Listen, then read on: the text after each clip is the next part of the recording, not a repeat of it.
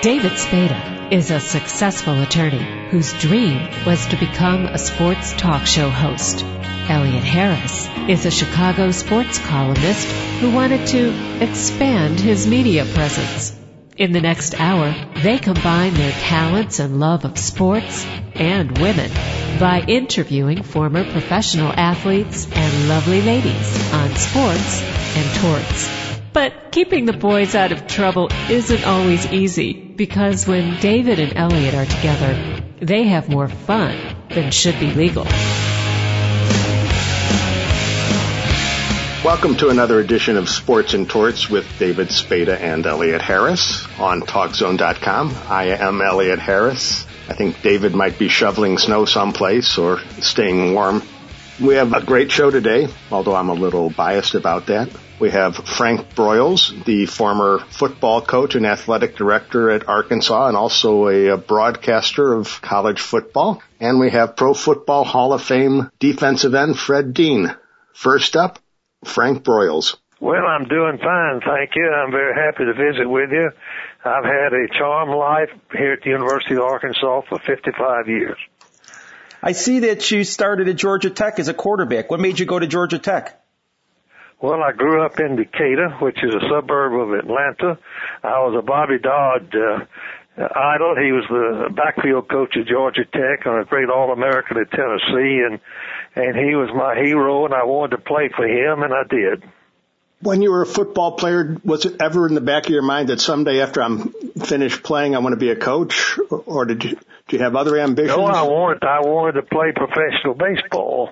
My life dream was to be in New York, Boston. I didn't like the Yankees. The Red Sox were my hero, and I wanted to play for Ted Williams' team and the Red Sox, but I hurt my shoulder in my senior year, and I went coaching and stayed coaching my whole life. Sounds similar to another Georgia guy, Charlie Trippi. He wanted to play professional baseball too. Yeah, but he was University of Georgia. Right. He was a rival. Yeah, he was. Yes, he was. You're right. He was a hero of everybody. He was a sensational athlete and a wonderful person. Great asset to the sport and to the University of Georgia. Were you considered a passing quarterback in your day? Yes, I passed. I set the record in the Orange Bowl of passing, and it stayed there for about 45 or 50 years. It was just broken a few years ago. I was in the single-wing tailback in those days, but we were in a single-wing tailback, and I went in service and came back, and Coach Dodd had taken over, and it was a T formation, so I was trying to be a Sid Lugman, the great Chicago Bear quarterback, copy him. What was the transformation from single-wing to T quarterback? How difficult was that? Well, it was like this. I was, as a single-wing tailback, I remember playing Duke in the mud, and all the players started laughing all because they couldn't see a jersey, a number, or anything else on anybody but me, and I was tailback and all, and didn't get tackled too much, but safety man. But then I'm in T formation. We played Duke in the mud. Again, I don't have any mud on me. I was a quarterback and safety man. We beat them 14-0. That Duke never got a ball carried to me, so I never got muddy, and I was never tackled as a passer, so I was the only player with no mud on his uniform. How do you end up in the Orange Bowl, Gator Bowl, and Cotton Bowl Hall of Fames?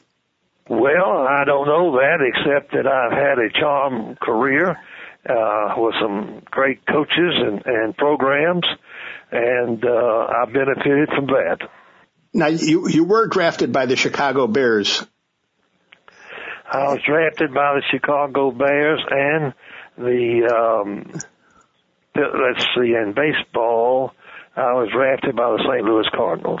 Was it your shoulder that kept you from playing professional football too? Well, not really. It was the fact that it was a factor, but the line coach at Georgia Tech got the Baylor head job, and I bumped into him into the athletic office one day when he'd come back to pick up his family in January, And I said to him, I sure would like to be his freshman coach. And he called me outside where Coach Dodd of Georgia Tech couldn't hear me.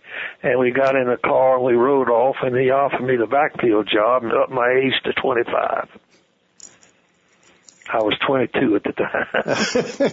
You mentioned Coach. I was coaching veterans. The reason he did that. I was going to say that a lot of veterans on the Baylor team.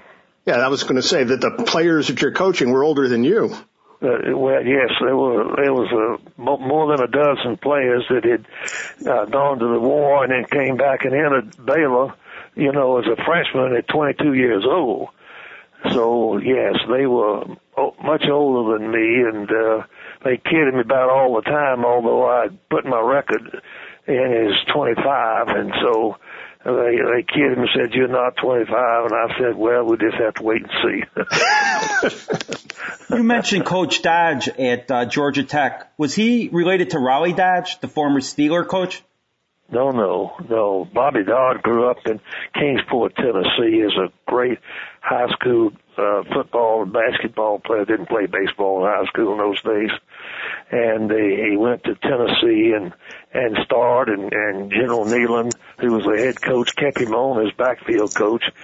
And he's one of the few coaches of all time that started right there in college, and he got the head job at Georgia Tech and stayed there until he died.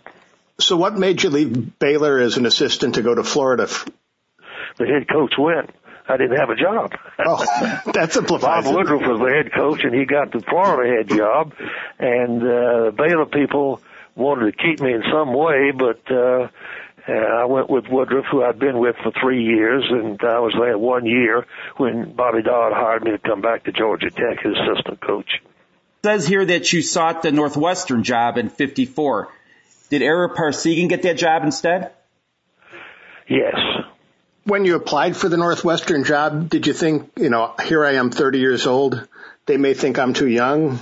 Or do you know? No, I thought I was too old. I thought the game was passing me by. I was 29 years old, not a head coach yet. I didn't think I was going to make it. But you did, and you finally became a head coach at Missouri.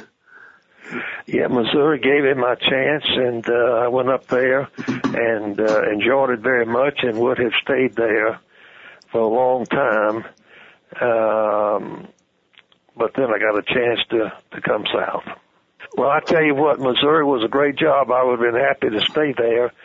But I had dreamed about the Arkansas job since I'd come up there. Maybe I'm repeating, but in 1948 at Baylor, we came to Fayetteville to play the Razorbacks, and I saw the spirit, and every store in town had a hog on it, and every car had a hog on it. And being from Georgia Tech, where it's a big city, and you got Georgia there and everything, it was something that I had dreamed of and thought, well, this is a great place, and I couldn't wait to get the opportunity, and I've been here 55 years. When you went to Arkansas, in the back of your mind, did you say at some point I might like to end up at Georgia Tech, or did you say this is where I hope to be? Definitely not. Georgia Tech was an independent. Bobby Dodd had taken them out of the Southeastern Conference. They were trying to be an independent Notre Dame, and it failed miserably. What was Arkansas's program like when you took it over? Well, it was they had won the championship 2 years before in the Southwest Conference, and they had a bad year. They were broke even the next year, and then I came in. What was it like taking over Arkansas, and how easy or difficult was making Arkansas a perennial power? Well, I had a great helper in Orville Henry, the sports editor of the morning paper, which circulated the entire state. And he was a big sports fan, and we became very close friends.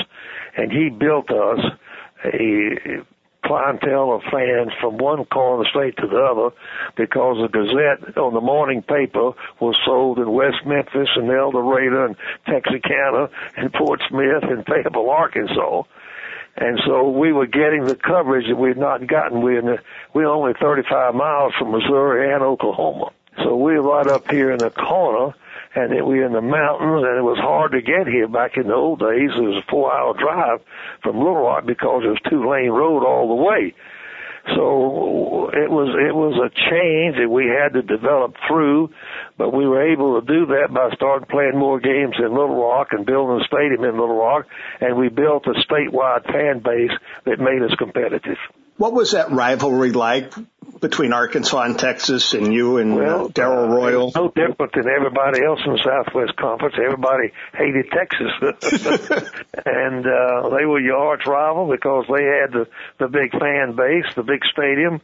They had all the things going for them. So if you beat Texas, you'd done something for the whole fan base. Well, and Texas also had a pretty big recruiting area, too. And, football. Yeah, that's what I said. They had the whole state of Texas.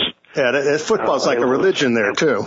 There was 6 schools in the conference, and none of them compared in facilities and all to Texas, so they got first pick. But the thing is, there were about 300 schools playing football in Texas, and so there were a lot of quarterbacks to choose from. Were you good friends with Darrell Royal, or did you view him as a competitor? Darrell and I were close friends and big competitors. We vacationed. I guess we were the only 2 football coaches that played against each other and vacationed in the summer. In Mexico, he had Texas alumni who had a wonderful place in Mexico, and our wives loved, Edith and Barbara, my wife, and his wife, loved to shop, and they were called scratch shoppers. And they would go and shop all day, and we'd play golf all day, and we'd stay down there about 10 days and then come home. And my wife would shop all day long. I mean, all day. We'd play golf all day. Okay. So no handicaps involved there as far as the shopping? Oh, yeah. We played the same. Interestingly, we were the same handicap all the way through. He didn't want any strokes from me, and I didn't want any from him. And we played even all through our 20-year career competing in golf. And then you guys played, you played a lot of games. What was the biggest game besides that 64 game, that game of the century, the 69 game? Yes, because they had put it at the end of, is that the one they put at the end of the season, I think? Right. And Richard Nixon was at the game? Played it, and he came to the game and all. It was, both of us were undefeated, and it was after all the other games were over. And we were on national TV, and President Nixon came, and we were very honored and flattered by that. Well, and that was in a time when, if you were on national TV, you were about the only game on national TV, as opposed to nowadays where there may be. That's correct. We were the only game. That's correct. I see they put AstroTurf in the stadium for that game. What was the reason for that? So that we wouldn't, we have bad weather here and all, and the grass is gone, and so we put the AstroTurf in there. So on that day in December, if it rained or snowed or whatever, we'd have a good turf to play the national championship game. We were the first school, if my memory is correct, to put AstroTurf in, permanent AstroTurf for the field. Whose decision was that? Well, it was mine along with everybody else's. TV and all wanted it to happen. Everybody was pulling for it. It was a guarantee that we'd have a good game on national TV. It was the only game on, and it was played after the season, All right. Now, during your coaching tenure, you had a lot of assistants who went on to become head coaches. Barry Switzer, yes. Johnny Majors, Hayden Fry, Joe Gibbs, Jimmy Johnson, and others.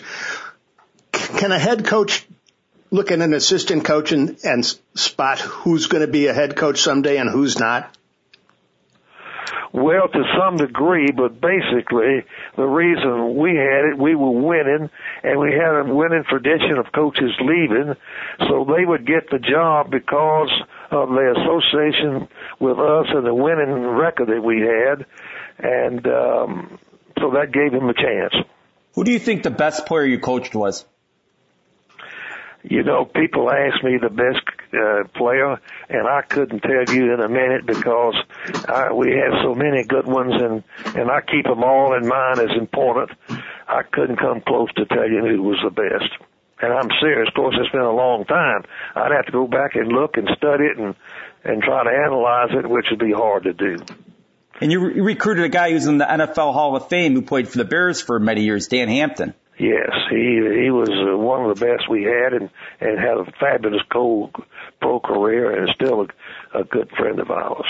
Did many top Arkansas athletes get out of state and end up going elsewhere, or were you fairly successful at making sure nobody left the state? 98% that we wanted would stay in their state and play because of the family ties and transportation and all.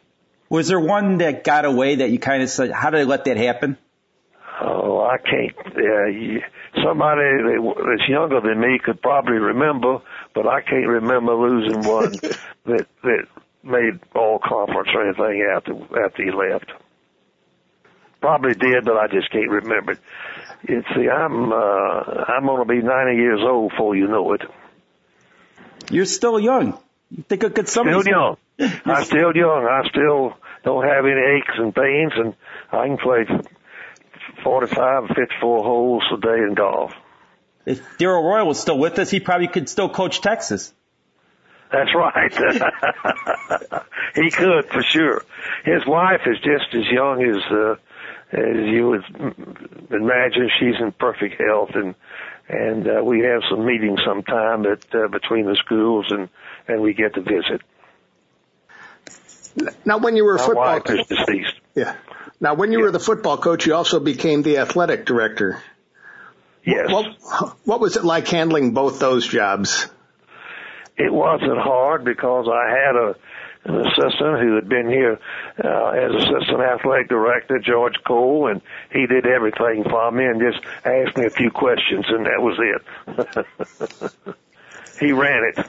Okay. Why did you get out of coaching? Well, I had made up my mind I was going to retire before I was forced out. And so I finished what I thought was a wonderful career. I had a chance to be, continue to be just athletic director here. And so I took that and relaxed, and I've lived a lot longer, I believe, health-wise and all. I'm be 90 before you know it. Well, you also went into broadcasting college football on ABC Sports with Keith Jackson. Yes, I had a fabulous career doing that. It helped Lou Holtz, who took my place, to where I wasn't here to second guess him. I was gone every week doing games, and I'd come out and visit with him on Sunday, and he'd tell me what all happened, and I never looked at a film. After I left, we just went on about our business, and I did TV, and they coached the team. Did you enjoy hiring coaches when you were the athletic director? Well, I guess yes and no. When you hire a coach, it means that you've lost somebody or you're in bad shape. The only reason a coach would leave is that you're not winning, and so that makes it pretty tough to talk the top guy to come in when your program is not at the top. They don't leave when they're at the top, as a rule. You're paying them good, and they're winning, and they got things going their way. Does it amaze you when you look at college football today and see that it's such a big business? Well, yes, we do. Absolutely. It's become a big asset to institutions. The football, as a rule, pays for the athletic department most of its expenses for men and women's sports. And we're proud that we were able to do that with the game of football television.